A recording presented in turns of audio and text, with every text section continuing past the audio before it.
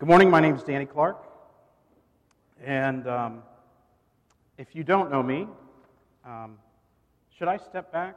Does it sound correct to you? It just sounds a lot different from up here.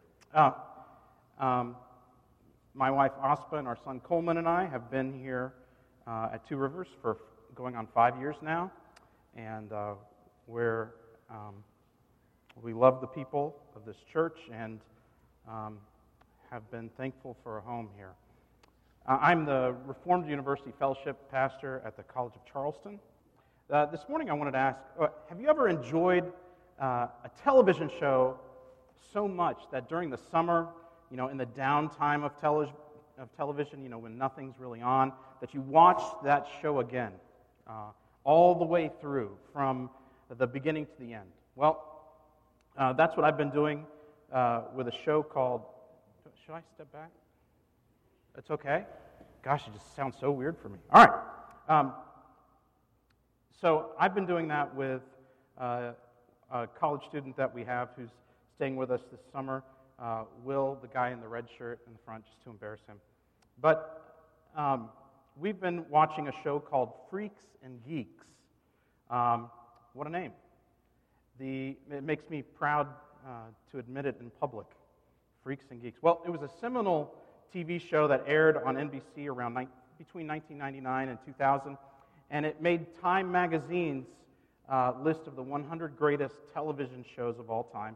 And Entertainment Weekly rated it as the 13th best show of the last 25 years. And it launched the careers of sort of numerous stars like James Franco and Seth Rogen and all these different people. But not unlike many great works of art, Freaks and Geeks wasn't really appreciated in its own time. And it was canceled after one season. So, set in the early 1980s, the show depicted the lives of high school students, but not from the perspective of sort of jocks and cheerleaders, which was usually done, but rather the concept was to realistically showcase the lives of insufficient teenagers. The freaks, the rebellious, class-skipping, drug users, and the geeks, the nerds who were into sci-fi and were, picked last during gym and were all-star members of the Mathletes team, which I was sort of jealous that they didn't have at my high school. But the beauty of the show was that even though at first glance you think, oh, this is just a bunch of stereotypes, over the arc of the season, everyone is humanized. And you realize that people are all in many ways the same. They just desperately want to be loved. Both the rebel, the freak, and the nerdy do-gooder, the geek, are miserable because they're slaves to other people's expectations. One spends his life trying to earn the approval from people, with their expectations, and the other spends his life running from the expectations out of a fear of failure. And so the thing that I took from the show was that no matter who you are, a jock, a cheerleader, a freak, a geek, whether you're a parent who owns a company that's very successful, or a single parent who's divorced and has no job, all of us want to please people. And we search for our identity in gaining the approval of others. And this is sort of a never-ending endeavor that weighs our lives down. So the problem that we're looking at in our passage this morning that really connects to this universal struggle is that in every arena of life, we are seduced by the slavery of pleasing others. That's the problem. So, what does Paul's letter have to say about this? Well, Paul's letter to the Galatians, the overarching themes are slavery and freedom. Those are the two big themes. In chapter 1, we saw that the gospel was being distorted, and it was a grave danger to our freedom. Then in the second half of chapter 1 and then into chapter 2, we saw Paul was lobbying for the apostles' authority. And the apostles' authority being sort of the grounds for our freedom. And then chapter 2 later on talked about justification by faith, the key to being granted freedom. And then in chapter 3, we looked at God's story of redemption. How throughout history, there has always been a pattern of freedom by faith. And then in chapter 3 and 4, last week, you guys looked at the Mosaic Law and how it was a guardian for our freedom now as heirs that we are today. So in chapter 4, today's passage, we're looking at adoption. How does being adopted as sons and daughters of God tie into freedom? Well, at the end of our passage from last week, in verses 4 through 7 of chapter 4, Phil gave me this really weird passage that has like the really good stuff that's encouraging right before it and the really great stuff that's really encouraging after it. And they both tie into the passage, but I'm going to just I'm going to leave next week's really exciting stuff for then. But I'm going to take 3 of the verses from last week that sort of explain our verses this week. And so they should be up there. Yep, there it is. Galatians 4 through 7. It says, "But when the fullness of time had come, God sent forth His Son, born of a woman, born under the law, to redeem those who were under the law, so that we might receive adoption as sons. And because you are sons, God has sent the Spirit of His Son into our hearts, crying, 'Abba, Father.' So you're no longer a slave, but a son. And if a son, then an heir through God." So the 3 things that this passage, that those verses lay out. Can you go to the next slide? There we go. 3 brief things that it says is that we're adopted as sons and daughters, and so we're fully accepted members of God's family. Adoption, it was costly for God. He had to redeem those under the law. And so we are forgiven. We're released from the punishment of our sins, and we're safe, actually, to be able to sort of confess our sins and know continued forgiveness every day. Sort of in a way like from a parent we could only dream of being unconditionally loved by. And then the second is that we have the Spirit, the Holy Spirit in our hearts that cries, "Abba, Father." So we have a pledge here of our inheritance in the Spirit, like a foretaste of it.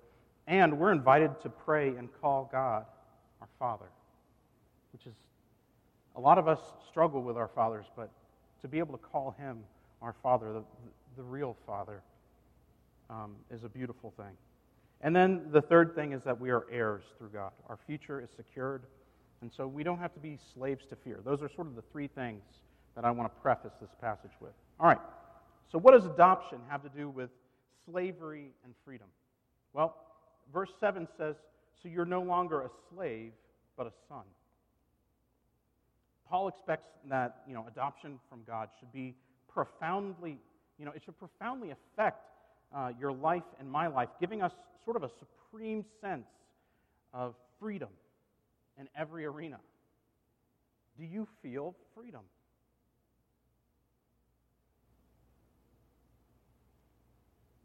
Do you? If not, we need to ask ourselves why.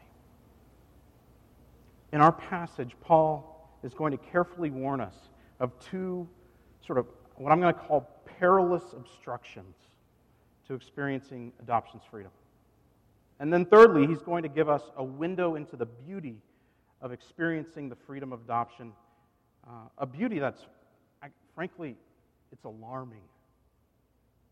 It's jolted me this week as I've seen the freedom. It's messed with my head in a really good way. All right, so the first 2 perilous obstructions. The first one, I call it an old slavery. Being seduced by our past patterns of ignorance. So, who is Paul talking about when he says, "Formerly, when you did not know God, you were enslaved," in verse 8, Formerly, when you did not know God, you were enslaved to those that are by nature not God's. Who are they enslaved to? Well, and who or what is Paul talking about in verse 9 when he says, how can you turn back again to the weak and worthless elementary principles of the world, whose slaves you want to be, once more?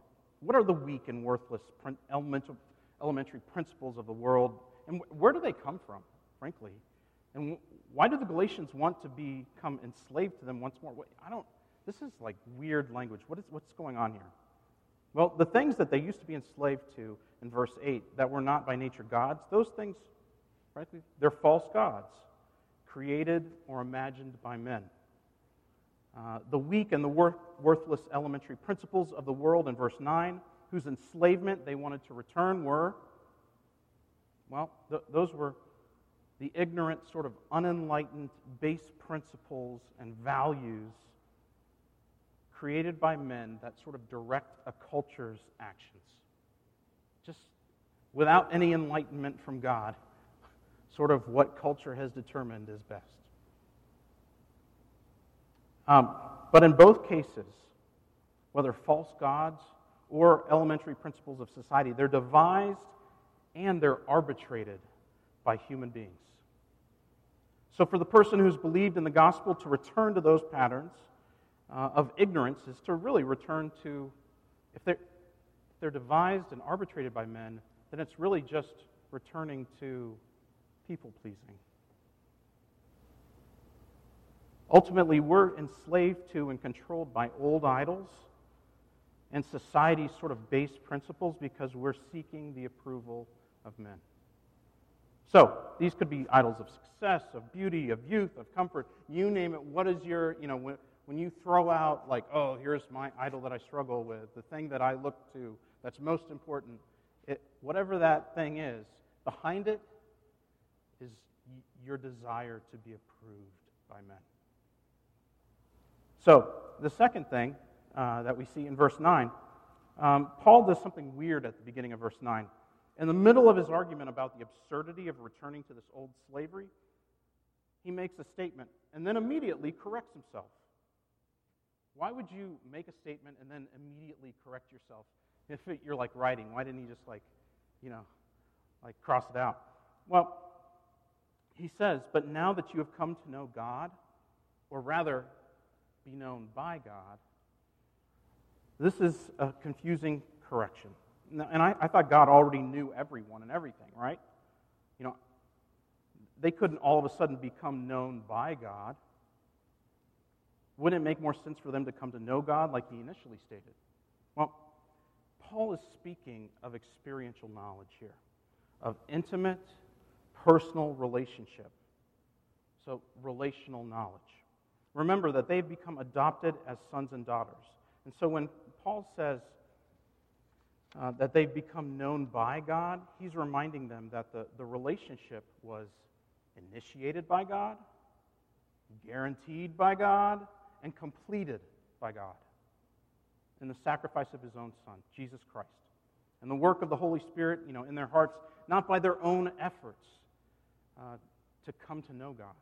So earning salvation is a second form of slavery, intimately connected to pleasing God and pleasing people, that the son or daughter of God foolishly returns to. Anytime we fall back into certain patterns or practices in order to feel secure, to guarantee some sort of righteousness, that is slavery. Trying to earn our salvation. So, have you ever known someone who apologized way too much and it drove you crazy? They were constantly apologizing for things. They were over the top with sorries and thank you so much that it made you feel tense because you began to symbiotically sort of feel the pressure that they felt to be in your good graces. It's been especially prevalent for me in my experience with kids coming from alcoholic homes. It's the instability that occurs with children of alcoholics who, having to walk on eggshells all the time, determine if I complete these following actions, things should be okay, right? I'll be okay. I can't be condemned if I keep things in a certain way. Nothing's worse than a child constantly saying, sorry, and trying to make up for something.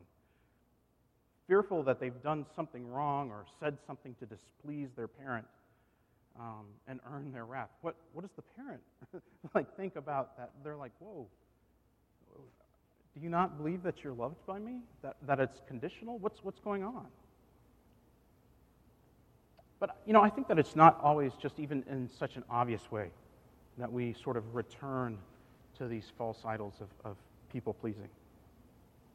It's somewhat more veiled, but often existed with just everyday people in their service. I want to say, in one of the best aspects of our church, is that people, our entire time here, have consistently been working for the Lord, serving the church in ways that nobody sees, trudging forward even when they're not praised or given thanks or encouraged. But I think that one of the struggles that our church has, whether in our service to the church or in our friendships, is it's this subconscious question, am I in the black or am I in the red in my service? Do I need to make up for not doing as well as I should have been, or what's going on here? But remember verses 4 and 5 from last week. When the fullness of time had come, God sent forth His Son, born of a woman born under the law, to redeem those who were under the law, so that we might receive adoption as sons. Jesus was born under the law, and He lived in the black, so that we might be adopted. And He freed us from the black or the red. There's no meter. It doesn't exist. We're loved by God. A parent pays a great price for caring for their kids, but they actually delight in that sacrifice. I was so happy to drive Coleman 7 hours to North Alabama to go to this Christian camp, and I was happy on my limited pastor salary to pay monthly payments to afford that camp throughout the year, just to send him there. And I love him. I want the best for him. I'm not like some saint about it. That's what parents do. Parents pay a great price, but they do it out of love, right? A kid in a loving home doesn't worry if they're in the black or the red with their parents. They just know that they're loved. That's our Father in heaven.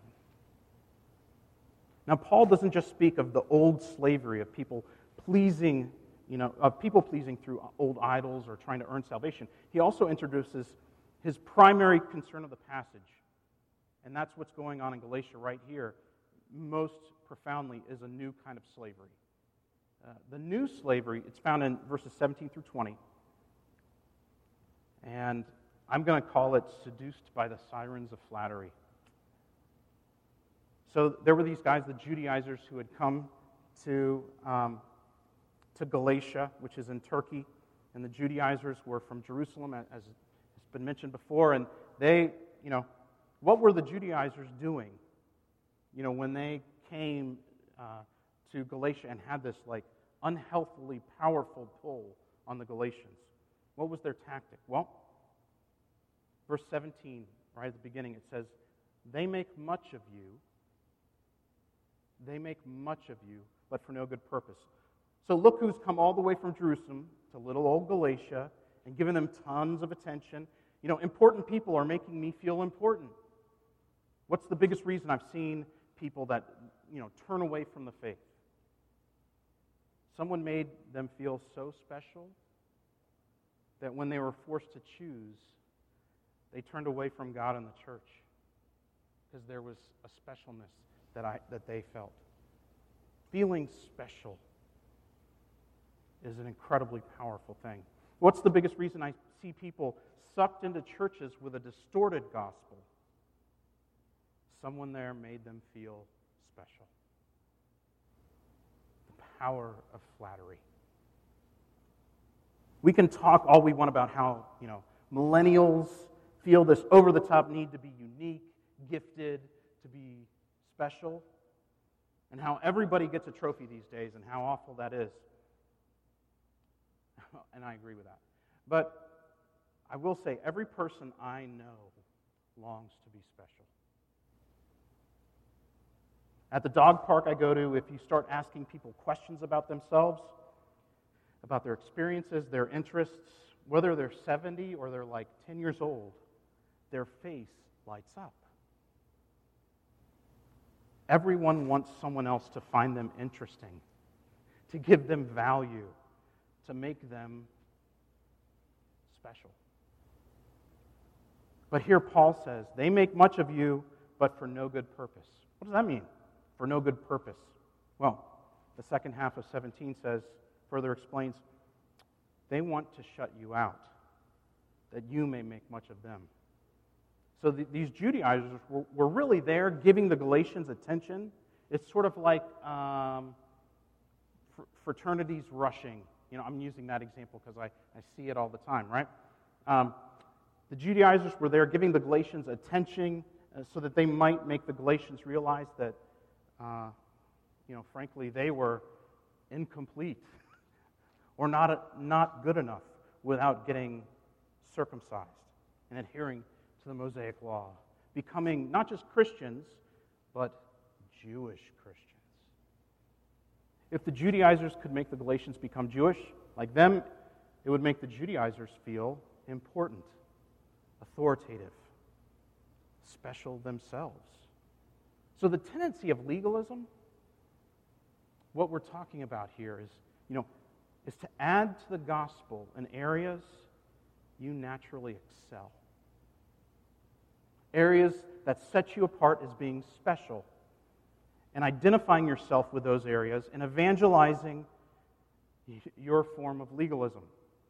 You feel legitimized and righteous to have others affirm your patterns and want to follow them as well and become like you. So how do you know if someone is pure in their motives about caring for your soul? I don't want you guys to go home and be wary of every person that wants to be your friend. Rather than just wanting you to be like them for their own sake. Well, and how can you know if you aren't evangelizing others in a Jesus plus whatever your worldly righteousness is? As Will has been living with us this summer, we quickly found out that Will had never been to Trader Joe's, the grocery store. And Aspa is the greatest evangelizer of Trader Joe's that I know. And so we have been introducing Will to everything Trader Joe's, bringing things home like the little tiny miniature peanut butter cups and the frozen pizzas and all the frozen meals that are amazing, and he's just eating them. He still hasn't been to Trader Joe's. That's going to be the day, when the world changes for Will. But, we've been evangelizing him with Trader Joe's the whole time. However, if we saw Will, and if Will ate the cookie butter from Trader Joe's and was like, not that great, and we were like, Will, what's wrong with you? If we thought less of Will because of something that we find beautiful and he doesn't love or embrace, that's not the gospel. We're adding Trader Joe's to the gospel. Does that make sense? So, in verses 18 through 20, Paul is like, hey, he's like the exact opposite. I've got no problem with you being made much of. If it's for a good purpose, meaning for honorable reasons, pure motives, in contrast to sort of the Judaizers' selfish, manipulative motives. But then he follows that with, and not only when I'm present with you. What does he mean, not only when I'm present with you? Well, Paul's not Paul's not being controlling of their affections or attention toward himself. He doesn't need to be there. But his deep concern, as spelled out in verses 19 and 20, is that they've abandoned the true gospel. Not necessarily him. And anyone who's ever labored over sharing the gospel with someone that they knew and that they loved, you know then the pain of yearning for that person to truly embrace God's love and forgiveness in Jesus Christ. So Paul is saddened to be suffering these pains with this church that he planted for what he seems to him like as a second time. They seem to have abandoned the true gospel in his absence. So he's only wishes that he could be with them instead of in a jail cell where he's writing from, giving them the right kind of attention and teaching instead of, the manipulative, distorted gospel that they're being taught by the Judaizers.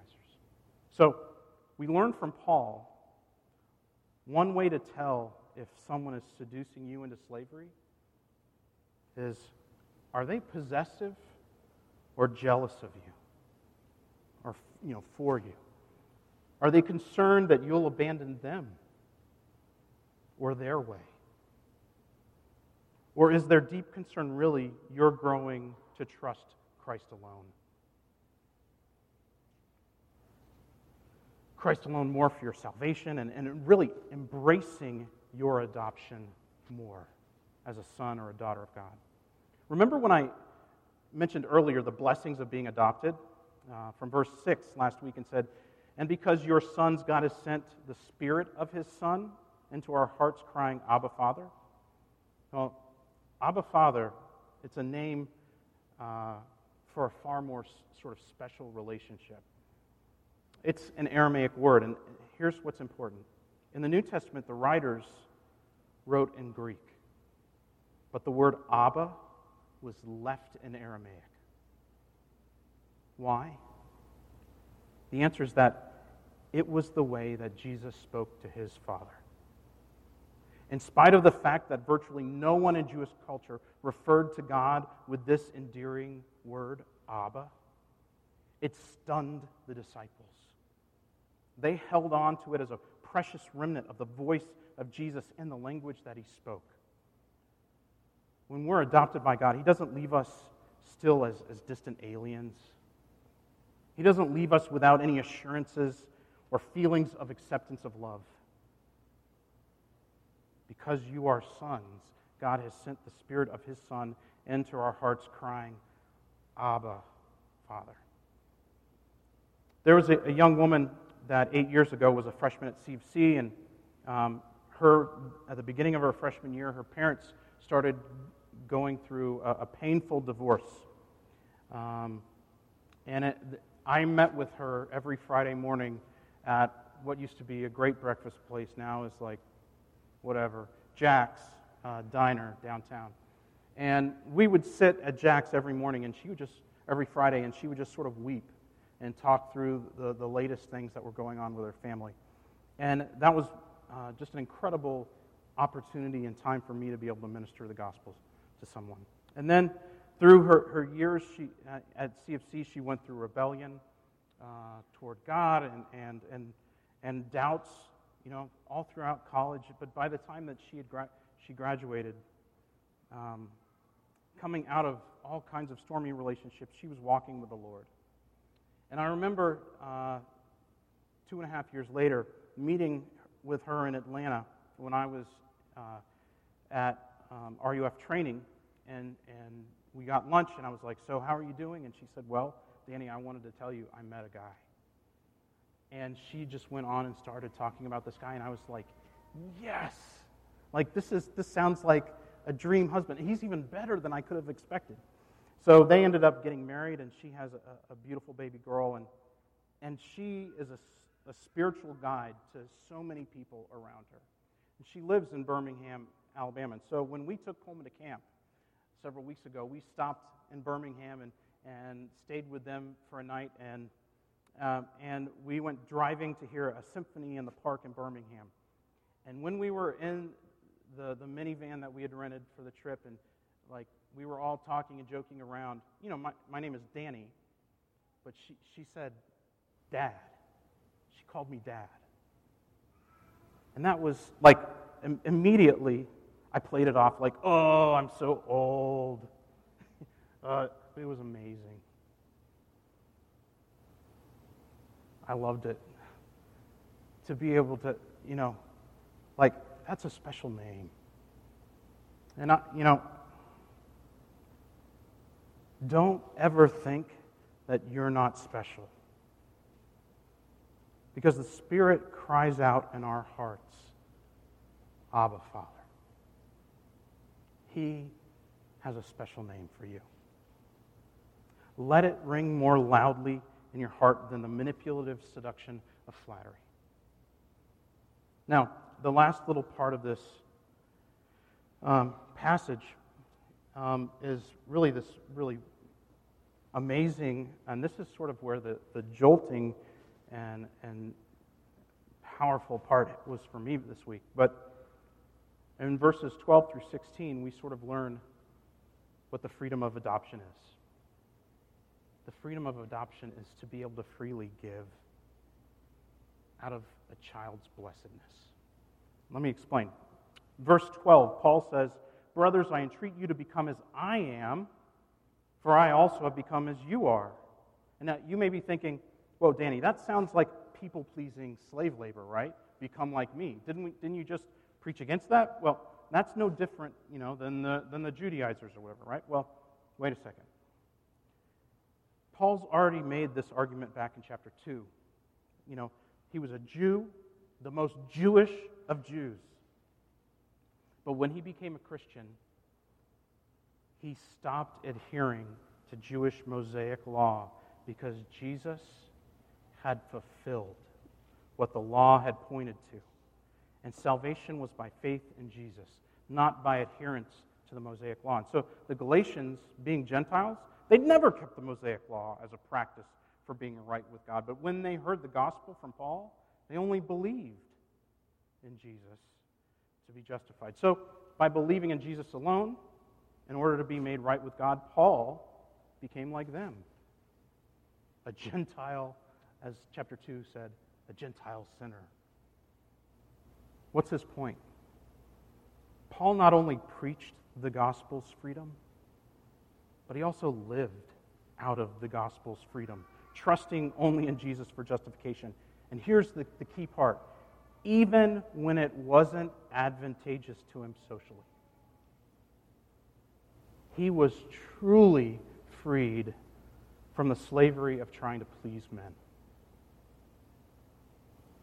What worldly righteousness can I give up for the sake of the gospel? What do you have in your pocket that you can pull out and say, boom, here's what I'm good at. Here's where I excel. Here's my track record.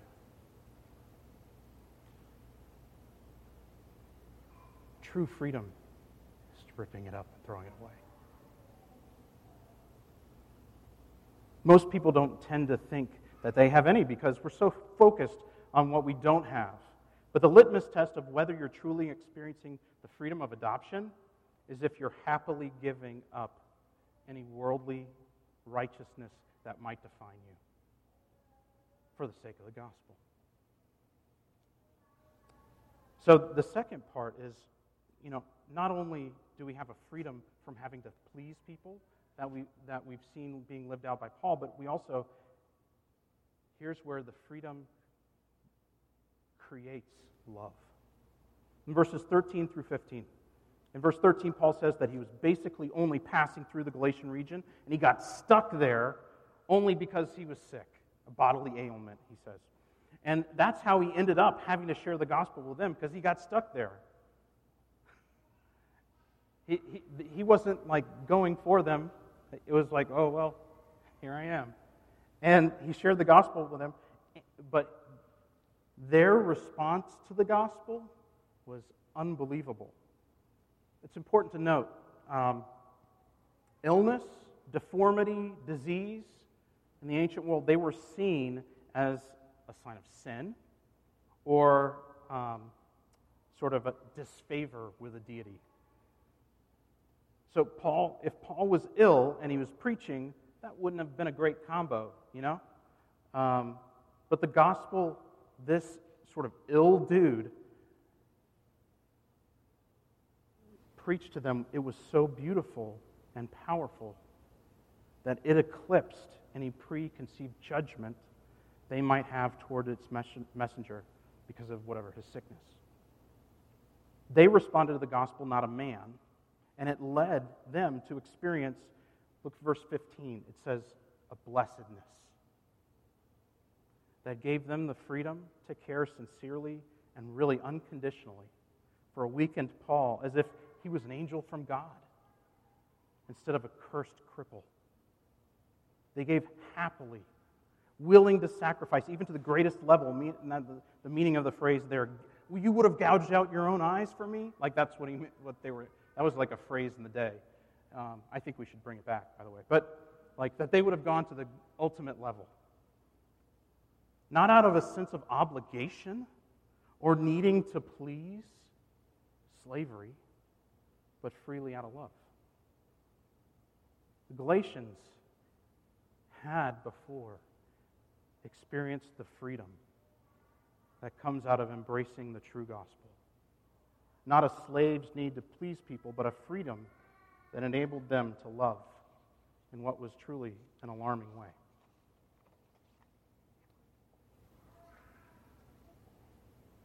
So when was the last time that you weren't weighed down with a sense of obligations? And you were able to freely love others seemingly without limit? Whenever that was, it was when you knew you were truly loved by God. When you knew that you were His own child, loved by Him. A few of you may have heard this story from knowing me, but when Coleman was 5 years old, I bought a basketball rim, and I was assembling it, and a little kid from down the street, she walked over and she just started talking to us as I was working, and Coleman was talking to her, and we had this big old conversation, and she eventually asked what I did to be able to afford such a great $100 basketball rim or whatever, and because kids, they don't know, like it was the lowest or whatever, but eventually Coleman started asking her what books that she was reading, because he takes after his mother, and eventually he asked if she had ever read the Bible, and she said, no, I don't have one. And he said, well, hold on 1 minute, and he ran upstairs, like maybe the proudest moment I've ever had as a dad. He ran upstairs and he grabbed his whatever Jesus storybook Bible thing. He brought it down, and he said, I want you to have this. And he opened it up, and he started showing her like some amazing, great things that were going on in it. And all I could think of was, I don't think ever in my life I've ever felt so free to just like give people stuff that was treasured to me. And yet, Coleman felt so safe in the Lord that he knew he wasn't lacking. So he could give freely. I think as we embrace our adoption, that's what happens with us. Let's pray. Heavenly Father,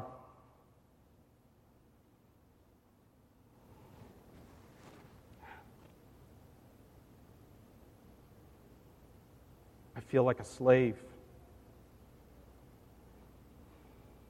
I'm tortured by trying to please people. Would you free me and my brothers and sisters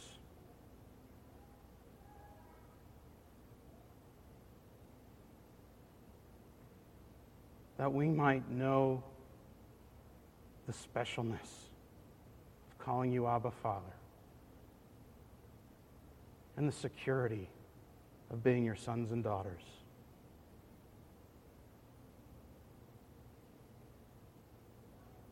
That we might no longer be slaves to men, but free to love. In your name we pray. Amen. So, one of the great aspects of being sons and daughters is the benefits that go along with adoption. And I'm stealing some future preacher's best part, but at the end of Galatians, in chapter 6, Paul says, the second to last verse of it, he says, "From now on, let no one cause me trouble, for I bear on my body not the mark of circumcision, but the marks of Jesus."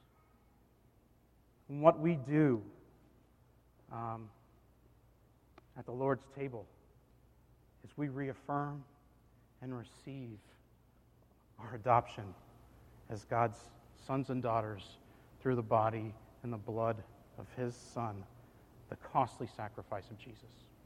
This week, as I was preparing, because I only do this like once a year, maybe,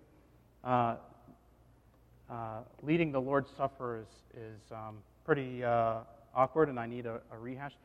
So, elders and deacons that are helping, would you come forward?